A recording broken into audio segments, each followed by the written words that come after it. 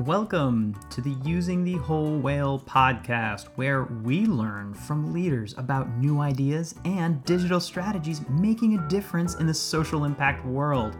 This podcast is a proud production of Whole Whale, a B Corp digital agency.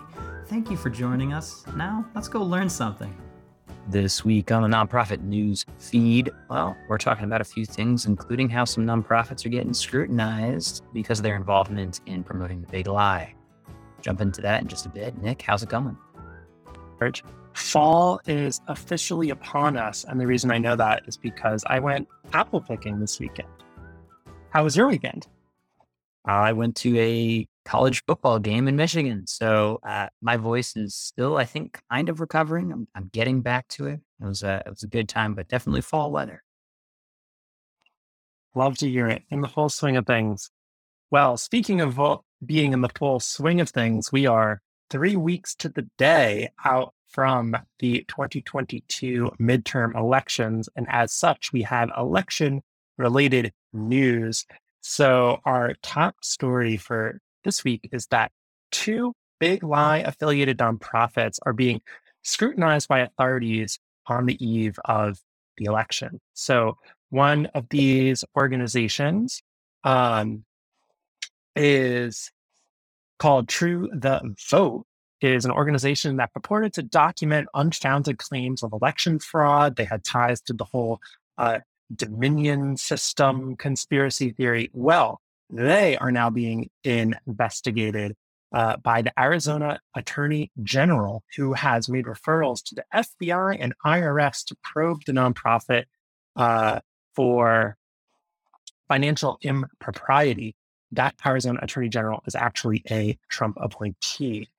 Similarly, the nonprofit organization Defending the Republic, led by prominent election denier Sidney Powell, has made highly questionable expenditures after raising $16 million. A lot of that money seems to have made its way to a private company that Sidney Powell is listed as a manager, purchasing properties, exorbitant personal legal fees.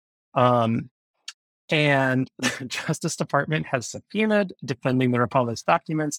And Powell herself is facing multiple lawsuits, legal sanctions, both criminal and civil complaints, and seems like about as big a mess as you can be in. But the takeaway here is that we have 2 nonprofits, both registered nonprofits, C3 organizations, pushing conspiracy theories and quite frankly, facing the repercussions of that from a legal standpoint.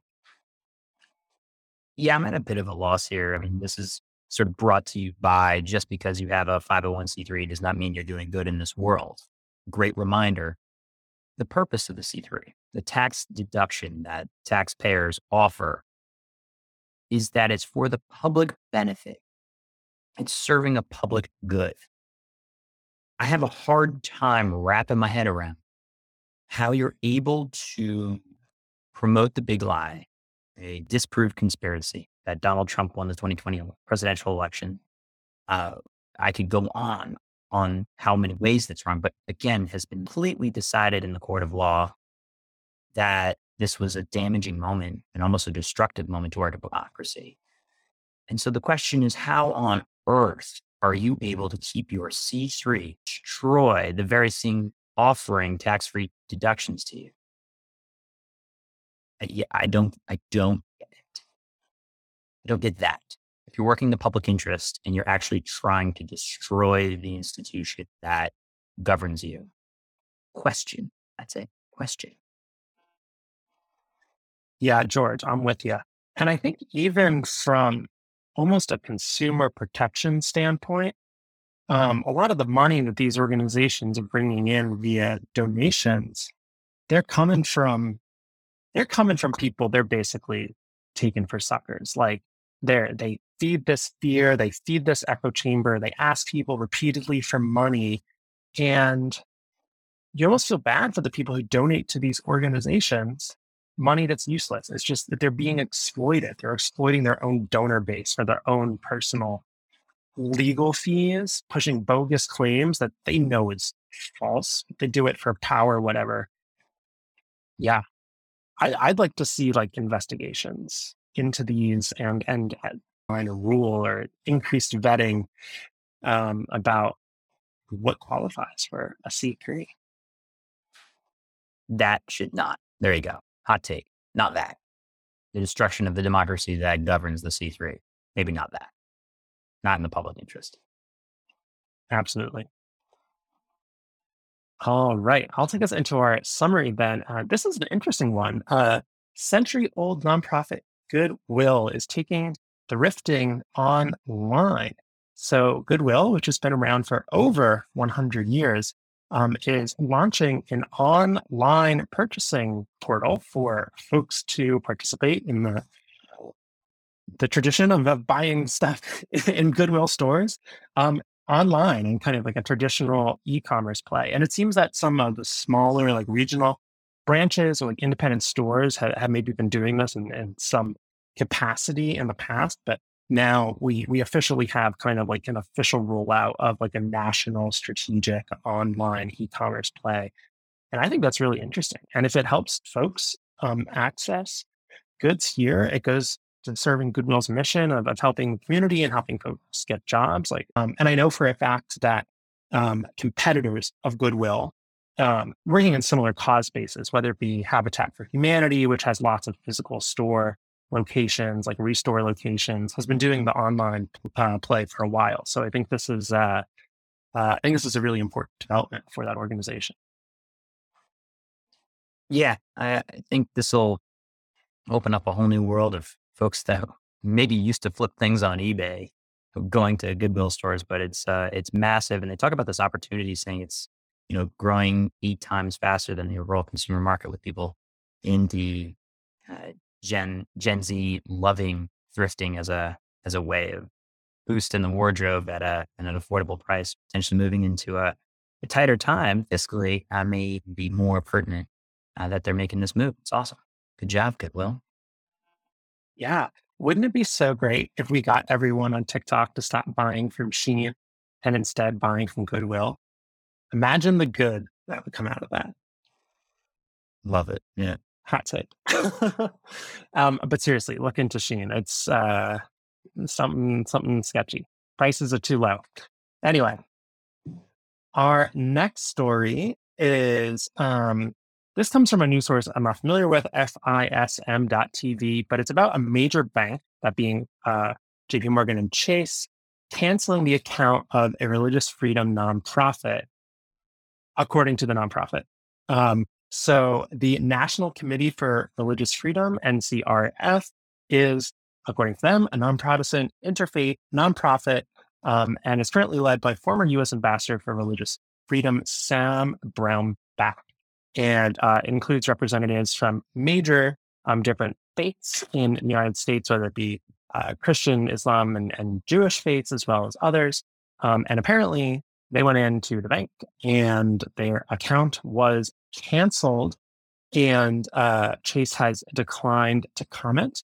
According to the National Committee for Religious Freedom, which, although billing themselves as nonpartisan, is a C4, which means they can make they can do lobbying work up to a certain extent. So they do political work. That's what that tax classification allows. But according to Chase, which is not commenting, their bank account is in fact shut off. So I don't have the full details. Seems like we're not getting both sides of the story here. I think it would be potentially alarming if everything that the NCRF is saying is in fact true, for the reasons of being merely a religious organization, but also it doesn't seem to make sense to me. George, what's your take on this one? Kind of hard to parse through, because it only came up on this sort of like fringe piece, and it seems to be being picked up a bit by Fox. However, a big picture, I get very nervous about U.S. banks playing FBI, playing government, playing arbiter of like, let's just shut this off. Assuming that this is not involved with any sort of terrorist flow of money, right? Like, let's pause for a second. There could be terrorism there, but there've been no mentions of that in response that they would have hopefully mentioned, like, hey, we've suspected that there are terrorist affiliations here. We needed to seizure of money, and like absolutely, like the bank is want to do that, but they're asking for full lists of donors to it, and it seems like a very dangerous overreach for a financial institution to be doing this. And I'd much prefer Chase just say, hey, FBI, we think there's shadiness over here. If we're not quite sure, go investigate. We just finished talking about a situation where with the big lie, they're like, hey, we're not quite sure like that these organizations are on the up and up with how they're operating. Go investigate. Like, that's fine. I get nervous when financial institutions turn into governing institutions. Their job is to let money move back and forth, obviously, stop potential flows of terrorist money into the country for sure. But why wouldn't they just say that? So I don't love it. I don't find myself often siding with maybe this type of spectrum of nonprofit, but tell you what, it makes me a little unnerved. Yeah, George, I hear you there. I think, if not for anything, it would behoove Chase to add some kind of clarifying statement here because this organization is prominent enough that they could create buzz around this. And it seems to me that even from a reputation perspective, or quite frankly, the decision was probably some kind of risk calculation based on, who knows what, from the bank standpoint. But why not just be transparent, put it out in the open?